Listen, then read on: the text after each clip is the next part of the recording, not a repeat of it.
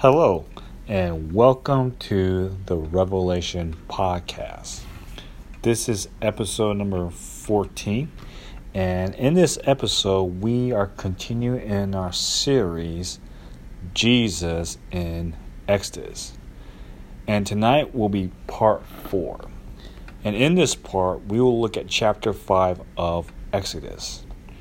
And I like to call this chapter, The Flesh Against Jesus, and how Moses responded. In Exodus chapter 5, we will look at Pharaoh's attitude towards God, and we will look at how Moses responded. And to begin, I like to begin in the book of Acts. Acts chapter 16. Well, it's the passage in Acts where Paul planted the church in Philippi. And when he got there, him, Timothy, and Luke went down by the river to pray. There they met Lydia, who was a Gentile. She was seeking God at the time. And by the ordination of the Holy Spirit, Lydia met Paul, and Paul led her to the Lord. And earlier on, I said Acts chapter 16, and I was right. Acts chapter 16. And after Paul led Lydia to the Lord, in verse 16 beginning, Luke writes, "Now it happened as we."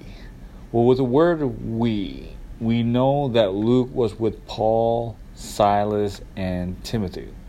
We went to prayer that a certain slave girl possessed with a spirit of divination met us, who brought her masters much profit by fortune telling.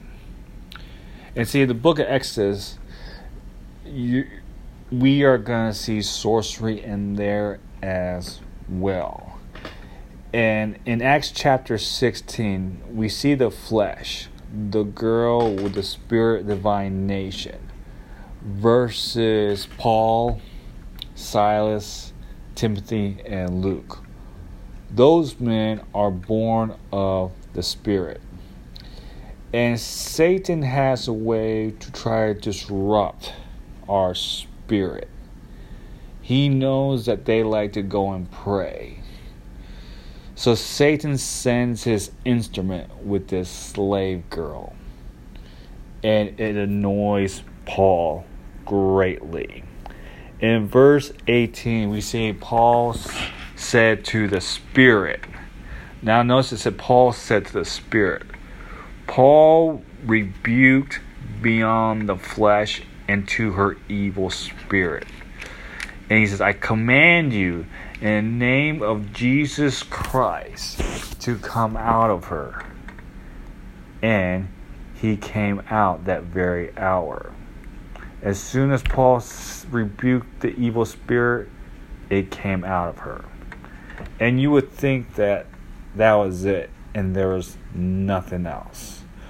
Well, Satan continues to work with the flesh, and he uses it to attack Paul. He uses her masters. In verse 19, we see that they lost their hope when they saw their prophet no more. And they seized Paul and Silas and dragged them into the marketplace to the authorities. And they have false allegations against them. And you see that what Satan does. He lies. He gets people to lie for him. Just like he got the Pharisees to lie for them about Jesus. Well, these masters brought Paul and Silas, and they said these guys were teaching customs which are not lawful for us, being Romans. And in verse 22, then the multitude rose up together against them, and the magistrates tore off their clothes and commanded to be beaten with rods. And when they had laid many stripes on them, they threw them into prison, commanding the jailer to keep them securely. Having received such a charge, he put them into the inner prison and fastened their feet in the stocks. When you thought that things could not just get worse, it did. And if anybody tells you that being a Christian is going to be easy, well, let me tell you, that person is lying to you. And it's fair to say that person is not of Christ, because that's not what Christ preaches in his word. Christ tells us that if we were to follow him, we have to deny ourselves, pick up our cross, and follow him. Now, Christ did not mean literally to pick up our cross and follow him, even though there have been Christians that have been crucified, such as Peter and other Christians. There are Christians throughout the world that still do get crucified. We have not just heard about it yet. Well, Christ, when he told his followers to deny themselves and pick up their cross, he was referring to the struggle. Be willing to carry the struggle.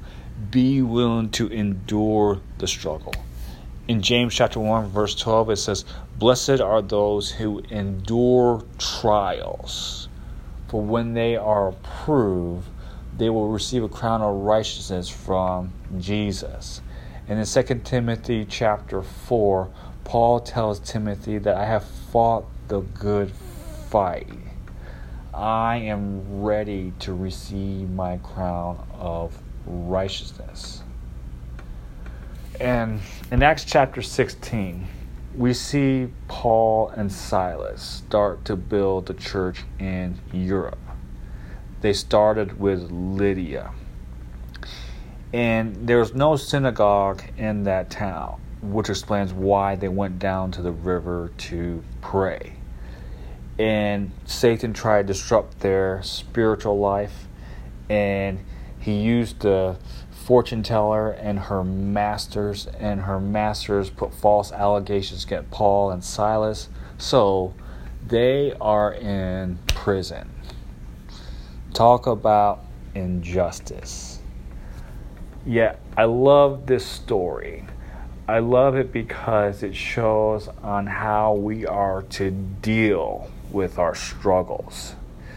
And Paul and Silas did not get on the phone and call the lawyer and get the media and say that we've been dealt with injustice. No. We see what Paul and Silas does in verse 25. But at midnight, Paul and Silas were praying and singing hymns to God, and the prisoners were listening to them. Suddenly, there was a great earthquake, so that the foundations of the prisons were shaken, and immediately all the doors were open, and everyone's chains were loosened. I like that. You know, Paul and Silas, so filled with the Holy Spirit, just started praying. In 1 Thessalonians chapter 5, Paul tells us to pray without ceasing and always be thankful, for that is the will of God. And before he said those things, he says, rejoice always. You see, Paul was not some sort of Hallmark employee where he sat behind a cubicle and just wrote whatever good thoughts came along. The things that he wrote in his letter about enduring persecution, he lived it. And we see that in verse 25, where Paul is praying. I mean, that's the weapon here against the flesh. It's praying. Paul prayed. And in Ephesians chapter 5, verse 18, Paul tells the church in Ephesus to be filled with the Spirit. Be filled with the Spirit in the way that a drunk is filled with alcohol. And after that, he tells them on how they can be filled with the Spirit. He tells them they can be filled with the Spirit by singing thanksgivings and hymns that come from their heart. And he tells them to always be thankful and to submit to one another. Now, we had not seen Paul submit himself yet, but we will in the following verse 27. The prisoner awakened from sleep, and seeing the prison doors open, supposing the prisoner had drew his sword and he was about to kill himself. But Paul called with a loud voice, saying, "Do yourself no harm, for we are all here." Then he called for a light, ran in, and fell down trembling before Paul and Silas. And he asked the question, "Sirs, what must I do to be saved?" You see, Paul had such discernment that he realized that he was in that prison so that he could lead that guard to the Lord. And when Paul got to Philippi, he led him and Lydia. With the power of prayer, Paul turned Europe upside down by planting a church. And he did that with the power of prayer. God introduced Lydia and the jailer to Jesus. They received Jesus and they were delivered from their sins. And they worshiped Jesus as Paul worshiped Jesus in prison. Now, before I jump into Exodus chapter 5, I am being led to take you guys to Ephesians chapter 6. Ephesians chapter 6. This is one of the prison epistles that Paul wrote. Ephesus is one of the places that Paul planted a church. And Paul writes to the Ephesians. Now, before Paul returned to Jerusalem, he stopped at Ephesus and he warned them about the wolves that will be coming. In Ephesians chapter 6, he tells them that we do not struggle against flesh and blood, but we fight against the darkness of this age. We Christians are in spiritual warfare. Then from verses 13 through 17, he tells them to put on the armor of God. He tells them in verse 14, to put on the girdle of truth and the breastplate of righteousness. In verse 15, he tells them to put on the gospel of peace for your feet. And in verse 16, he tells them to take up the shield of faith to deflect the darts that comes from Satan. And then in verse 17, he tells them to put on the helmet of salvation and the sword of the Spirit. Paul uses armor to give Christians a visualization on what they need in their spiritual life. They need the Word of God. They need their salvation. They need their faith. They need peace. And they need truth. And in verse 18, sometimes does not get read and it gets overlooked. In verse 18, he says, praying always with all prayer and supplication in the Spirit, being watchful to this end with all perseverance and supplication for all the saints. When Paul talks about prayer, he also talks about perseverance. And in 1 Thessalonians chapter 5,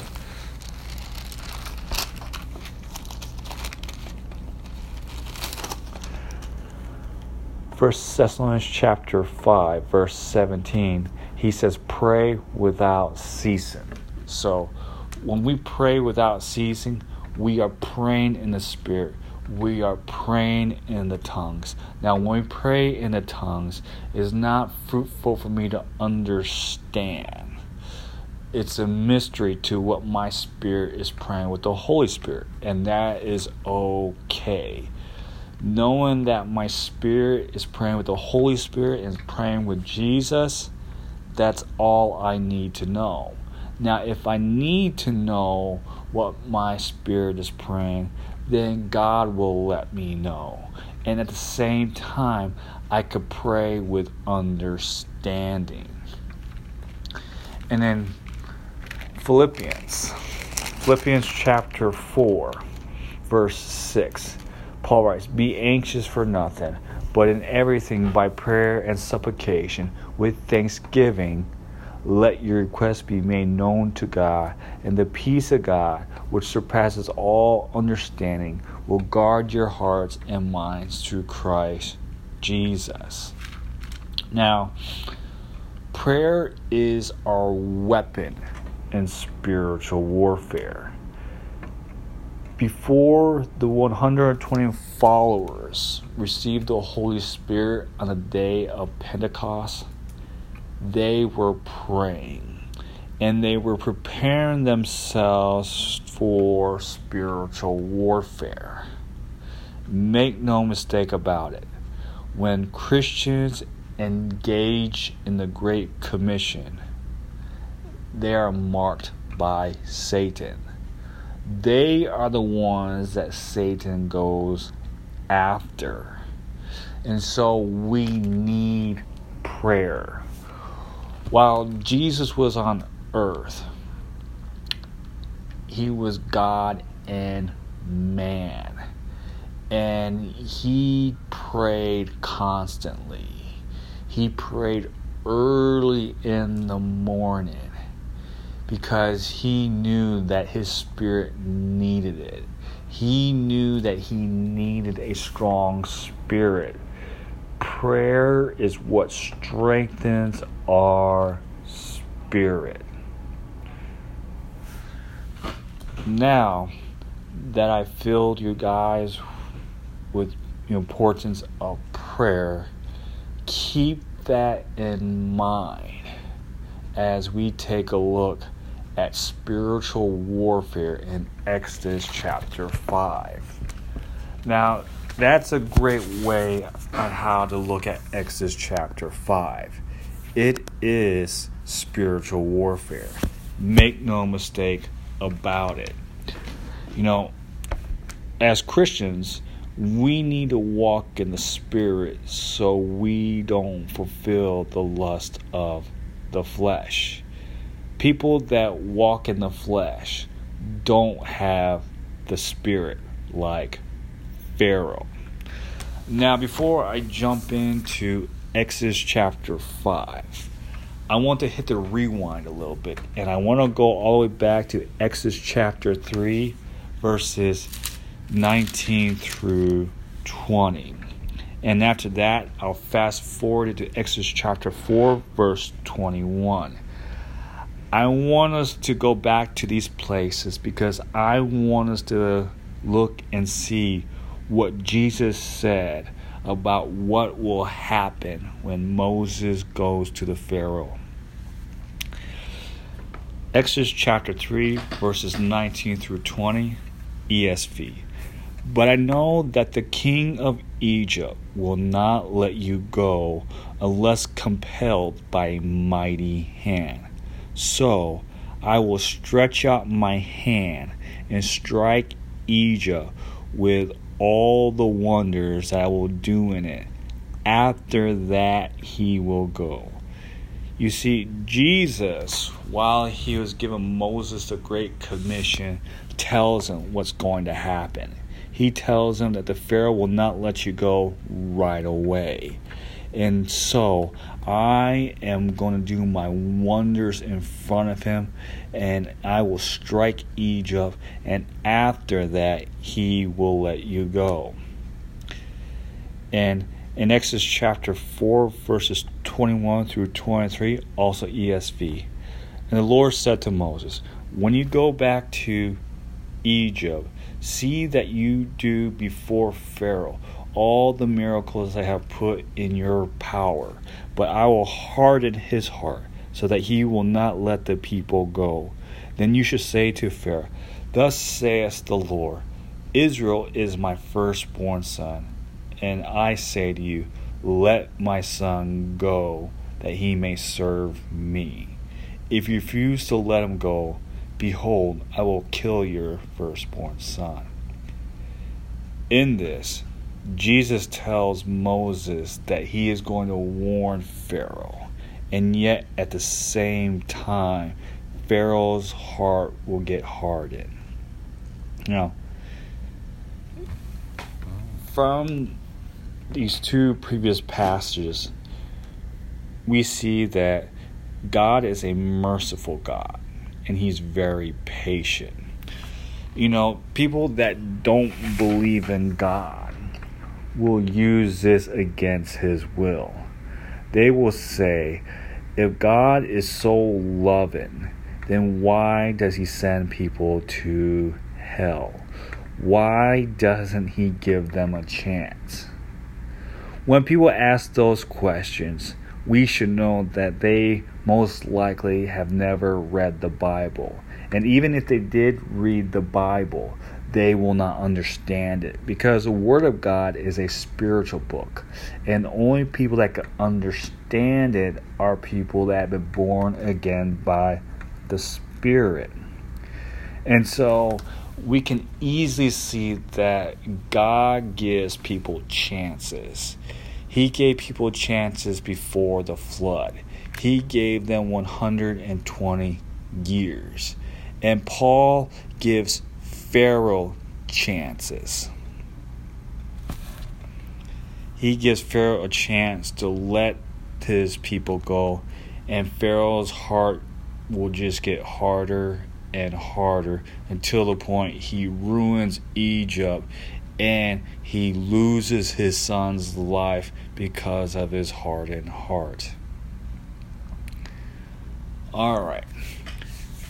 Now, let's jump into Exodus chapter 5.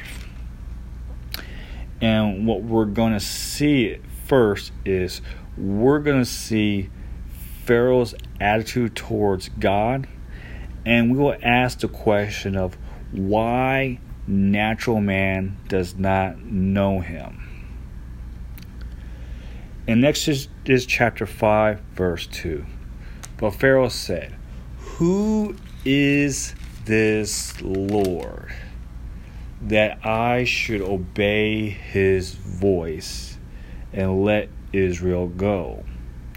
I do not know the Lord, and moreover, I will not let Israel go. Pharaoh said this after Moses and Aaron went to him and told him what the Lord said of letting his people go so they could worship him into the wilderness. And in verse 2, we see three things about his attitude towards God. Number one is, he says it himself, I do not know the Lord. So he doesn't know God.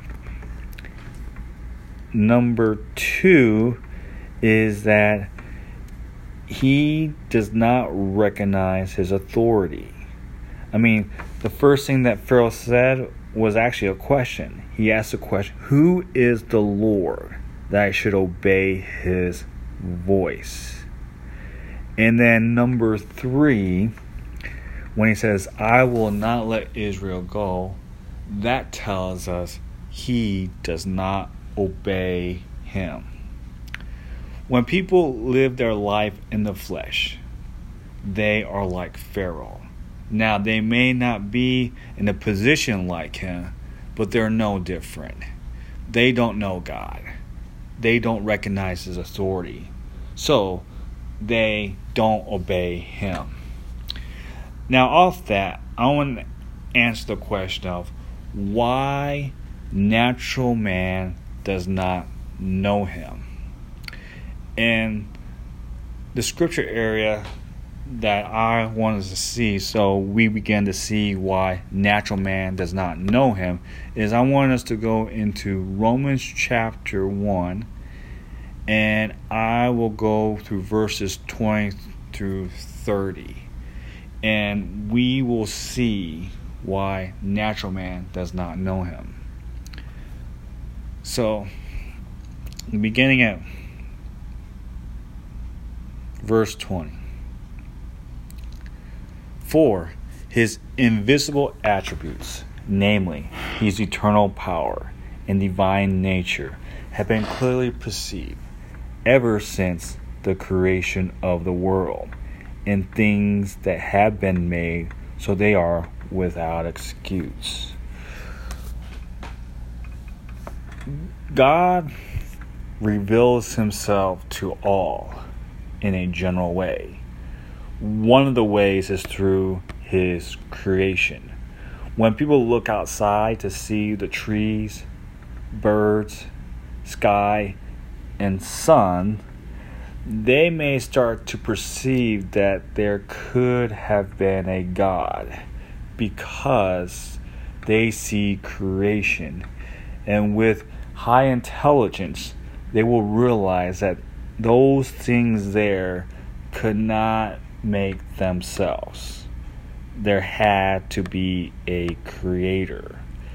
So God's creation gives us no excuse on why we don't know him. Alright, continue onward.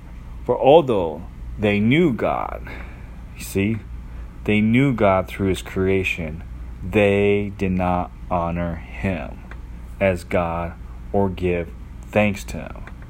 But they became futile in their thinking, and their foolish hearts were darkened. You see, before the flood, people knew God, and they knew that a judgment was coming. However, they didn't care.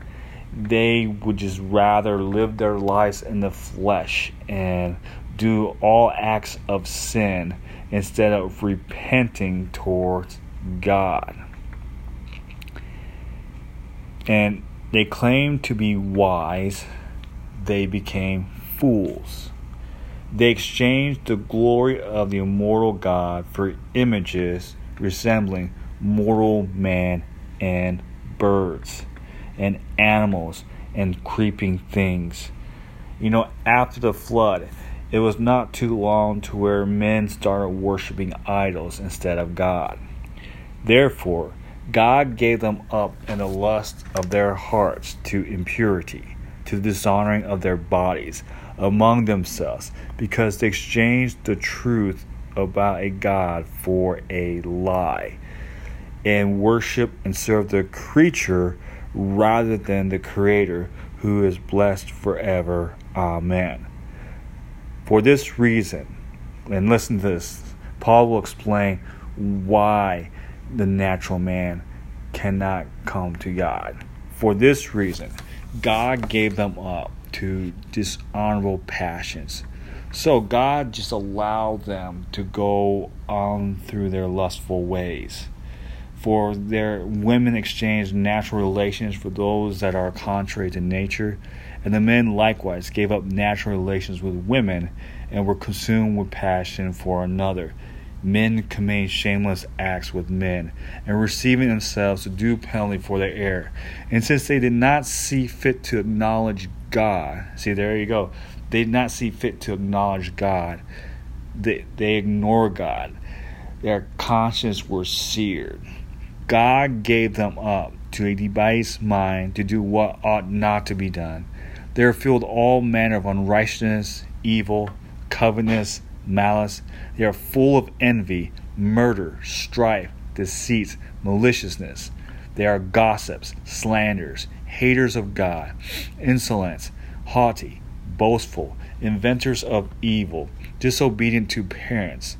Though they know God's righteous decree that those who practice such things deserve to die, they not only do them, but give approval to those who practice them. So, man did know that God existed, and they knew that he was a righteous God. However, they didn't care because they were going to live their life however they wanted to live. So God just allowed them to go. Now God let them go to the lust of their flesh and pride. In 1 Corinthians chapter 12, verse 3, Paul tells the church in Corinth, "Therefore, I want you to understand that no one speaking in the Spirit of God ever says Jesus is a curse. And no one can say Jesus is Lord except in the Holy Spirit." So, natural man cannot confess that Jesus is Lord unless he has the Holy Spirit. Only by the Holy Spirit can we say that Jesus is Lord, to know him and his authority. And in 1 Corinthians chapter 2, verse 14, the natural person does not accept the things of the Spirit of God, for they are folly to him, and he is not able to understand them because they are spiritually discerned. So, we have at least 3 reasons why that the natural man does not know God. Number 1, God gave them up to their lust. Number 2, they don't have the Holy Spirit to testify that Jesus is Lord. And number 3, the Word of God is for spiritual people, so the natural man will not understand him. Now, even though Pharaoh was royalty, he was a slave to the flesh. He was no different than a lot of celebrities and powerful people of today. I mean, I pity these people. I mean, I feel so sorry for them, you know. They have all this money and fame, and at the same time, they are miserable creatures. Like their ancestors, they rejected God and his ways. And what can they expect? A great life?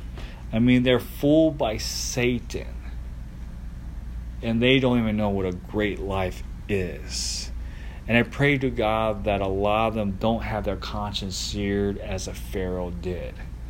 Because like Pharaoh, with a seared conscience, they will end up in hell. And it's not because God sent them there, it's because they chose to go there by disobeying God. They are a slave to the flesh, just like Pharaoh is a slave to the flesh. And we see that in verses 5 through 9 in Exodus chapter 5. In verses 5 through 9. And Pharaoh said, "Behold, the people land now are many, and ye make them rest from their burden." And the Pharaoh commanded the same day the taskmasters of the people and the officers, saying, "Ye shall no more give the people straw to make brick as heretofore. Let them go and gather straw for themselves. And the tale of the bricks which they did make hereforth, ye shall lay upon them. Ye shall not diminish at thereof, for they be idle. Therefore they cry, saying, Let us go and sacrifice to our God. Let them more work be laid upon the men, that they may labor therein, and let them not regard vain words. So we see from verses 5 through 9, he oppresses God's people more like the Antichrist will towards God's people in the tribulation. And then Jesus says, then they will deliver you up to tribulation and put you to death, and you will be hated by all nations for my name's sake. But the one who endures the end will be saved. In this passage right here comes Matthew chapter 24. He talks about the great tribulation. For then there will be a great tribulation, such as has not been from the beginning of the world until now. No, and never will be. And if those days had not been cut short, no human being will be saved. But for the sake of the elect, those who believe in Christ, those days will be cut short. When Jesus says that, he refers to the rapture. So we know from Matthew chapter 24 that the rapture will happen after the great tribulation. It won't be before it, but after it. I mean, it's right here in his words. And so right now, the Pharaoh, in the role of the Antichrist, is oppressing God's people. And the Antichrist will come and he will oppress us. And like in Exodus, Jesus, who delivered his people out of bondage, Jesus also will deliver his people so that Antichrist cannot eliminate Christians completely. Now, we see the works of the flesh continue in Pharaoh's life. Verses 9 through 14, we see the works of flesh produces hatred and violence. Exodus chapter 5, verse 14. And the foremen of the people of Israel, whom Pharaoh's taskmasters had set them over, were beaten and were asked, why have you not done all your tasks of making bricks today and yesterday as in the past? In 1 John chapter 3, verses 14 through 15, John says, we know that we have passed out of death into life because we love the brother. Whoever does not love abides in death. Everyone who hates his brother is a murderer, and you know that no murderer has eternal life abiding in him. The works of the flesh are the exact opposite of the works of the Spirit. The works of the flesh produces hatred, it produces violence, and it produces murder. And Jesus is very clear through John, and he says that those who hate and those that murder will not have eternal life. Whoever does not love abides in death. So as followers in Christ, we should love others and not hate them. Now, in James' letter, there were Christians that were oppressing others by not giving fair wages. And James talks about this. James chapter 5, verses 4 through 6. Behold, the wages of the laborers who mow your fields, which you kept back by fraud, are crying out against you. And the cries of the harvesters have reached the ears of the Lord of hosts. You have lived on the earth in luxury and in self-indulgence.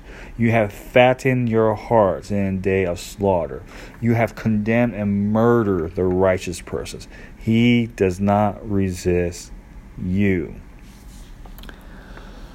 So we see the works of flesh even in believers. And James pointed that out because he wanted them to repent from what they were doing. You see, if we are born again of the Spirit, we should do things out of love and not out of hate And Jesus is very clear, and he says, if you hate someone in your heart, that makes you a murderer. That means that you're no different than the crooked Christians in James, and you're no different than the pharaohs that oppressed God's people. Now understand, I'm not talking about minimum wage. I'm not talking about anything political or anything like that. But if you are a Christian owner, and if you says, hey, I'm going to pay you this amount of money, and that person agrees to work with you, and you don't pay them with what you agreed upon, then that is not right. And you got to see why. I mean, are you intentionally doing it? I mean, if you are intentionally doing it, then it's not right, and you need to repent to God, and you need to tell that person sorry, and you need to give that person 3 or 4 times the amount that you said you're going to owe them. There's no excuse for that. Now, going back to Pharaoh, in verses 5 through 19, the Pharaoh disobeyed God because he was an antichrist and he was a scoffer. In 1 John chapter 4, verses 2 through 3 says this, by this you know the Spirit of God. Every spirit that confesses only by the Holy Spirit confess that Jesus Christ has come in the flesh is from God, and every spirit that does not confess Jesus is not from God. Whoever confesses that Jesus is not from God is an antichrist, which you heard was coming and now is in the world already. You see, even in John, when he wrote this letter around toward 80-90, the world ruler was Domitian, and he was one of the most strongest persecutors against Christians. He was an antichrist, and we see Pharaoh as an antichrist in Exodus. In Daniel chapter 11, verse 36, and Daniel is talking about Antiochus Epiphanes. He was the persecutor during the intertestament period. And the king shall do as he wills. He shall exalt himself, which is what the Pharaoh does, and magnifies him above every god. The Pharaoh was a godlike figure to Egypt. And he shall speak astonishing things against the God of gods. And we see that in verse 2, where he denies God, he denies his authority, and he acknowledges as if he doesn't exist.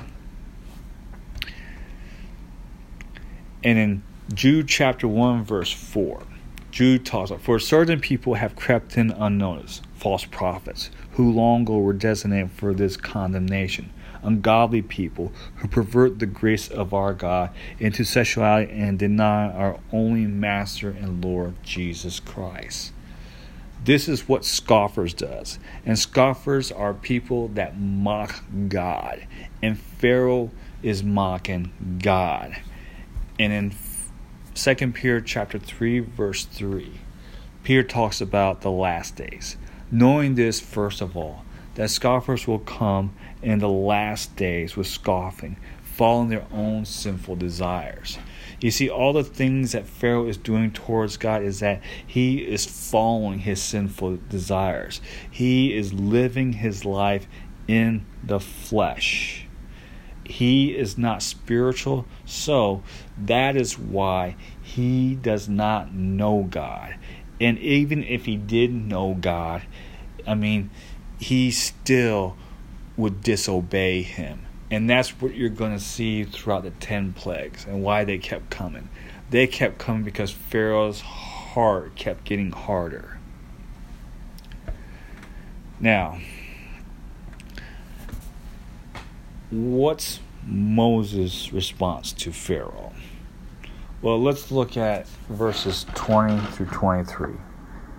And they met Moses and Aaron, who stood in the way as they came from Pharaoh. And they referred to the Israelites. They said unto them, the Lord look upon you and judge, because you have made our salver to be whored in the eyes of Pharaoh, in the eyes of his servants, to put a sword in their hand to slay us. And Moses returned unto the Lord and said, Lord, wherefore hast thou so evil entreated this people? Why is it thou hast sent me? For since I came to Pharaoh to speak in thy name, he has done evil, neither hast thou delivered thy people at all. Earlier on I mentioned how Christians will not be raptured until after the Great Tribulation. And so we see Paul earlier on. He was in a tribulation. And you could read John Fox's Book of Martyrs, and you could see Christians who have faced tribulation. And there are many Christians today that do face tribulation. So, remember I said that being a Christian is not easy, and that when Christ says, if anyone wants to follow me, they have to deny themselves and pick up their cross. He meant it. So God allows us to be in tribulation. And this is what James says about that. Verses 2 through 4 of chapter 1. Count it all joy, my brothers, when you meet trials of various kinds. For you know that the testing of your faith produces steadfastness. And let steadfastness have its full effect, that you may be perfect and complete, lacking in nothing. So we face trials because God wants to produce patience in us. And we need that. And here's why. Verse 12 of James chapter 1. Blessed is a man who remains steadfast under trial. For when he has stood the test, he will receive the crown of life, which God has promised to those who love him. God disciplines his children. And we see that in Hebrews chapter 12, verses 3 through 7. Consider him who endured from sinners such hostility against himself, so that you may not grow weary or faint-hearted. In your struggle against sin, you have not resisted to the point of shedding your blood. And him is referred to Christ. We should look at Christ as our example. And having you forgotten the exhortation that addresses you as sons, my son, do not regard lightly the discipline of the Lord, nor be weary when reproved by him. For the Lord disciplines the one he loves, and chastises every son whom he receives. It is for discipline that you have to endure. God is treating you as sons. For what son is there whom his father does not discipline? So, the tribulations that God allows us to face are so that we could develop patience and we could be disciplined for us to be approved of our crown. And we see God doing the same thing through Pharaoh to his people, the Israelites. And later on, as we read the book of Exodus, we're going to see more why that God allowed his children to be disciplined in such hardship. Now, how did Moses endure, and how do we? Well, I kind of already told you that in James chapter 1. He tells us to be patient. James chapter 5, verses 7 through 8. Be patient, therefore, brothers, until the coming of the Lord. See how the farmer waits for the precious fruit of the earth, being patient about it, until it receives the early and the late rains. You also be patient. Establish your hearts, for the coming of the Lord is at hand. So, we have to be patient. Be patient like the farmer who waits for his fruit to grow. And we should be patient and know that the Lord is coming soon. Next thing, how to endure. Have a good example to follow. In James chapter 5, verse 10, as example of suffering and patience, brothers, take the prophets who spoke in the name of the Lord as an example. And Jesus also held the office of prophet. And I read from Hebrews chapter 12, where it says, consider him who endured from sinners such hostility against himself, so that you may not grow weary or faint-hearted. We have Christ. He is the best example for us to follow, so we know how to endure suffering. He endured more than anybody else. He was tempted more than anybody else. And he still did not sin. And he was still obedient unto death. And he was perfect. Next thing that we can do or to endure. The next thing that we can endure our tribulation, as Moses did. C is pray. We read in Acts chapter 16 that Paul and Silas, while they were shackled up, that they were worshiping God and they were praying God. And their prayers were so awesome that God shook the foundation and broke their chains off. And so we need to pray. And that's what Moses did. In Exodus chapter 5, verses 22 to 23, then Moses turned to the Lord and said, O Lord, why have you done evil to this people? Why did you ever send me? For since I came to Pharaoh to speak in your name, he has done evil to this people, and you have not delivered your people at all. Now, from there, I'd like to give a little sample of Exodus chapter 6. I like Exodus chapter 6, verse 1. We see Jesus and how he responds. He says, now you shall see what I will do to Pharaoh. Now you shall see what I will do to Pharaoh. And remember from Exodus chapter 3 and Exodus chapter 4 that Jesus said that the Pharaoh was not going to let them go, and he was going to harden their heart, and then he was going to let them go. We could trust the words of Christ. His words are 100% accurate. Whatever he says, he will do. Whatever happens, it will come to pass.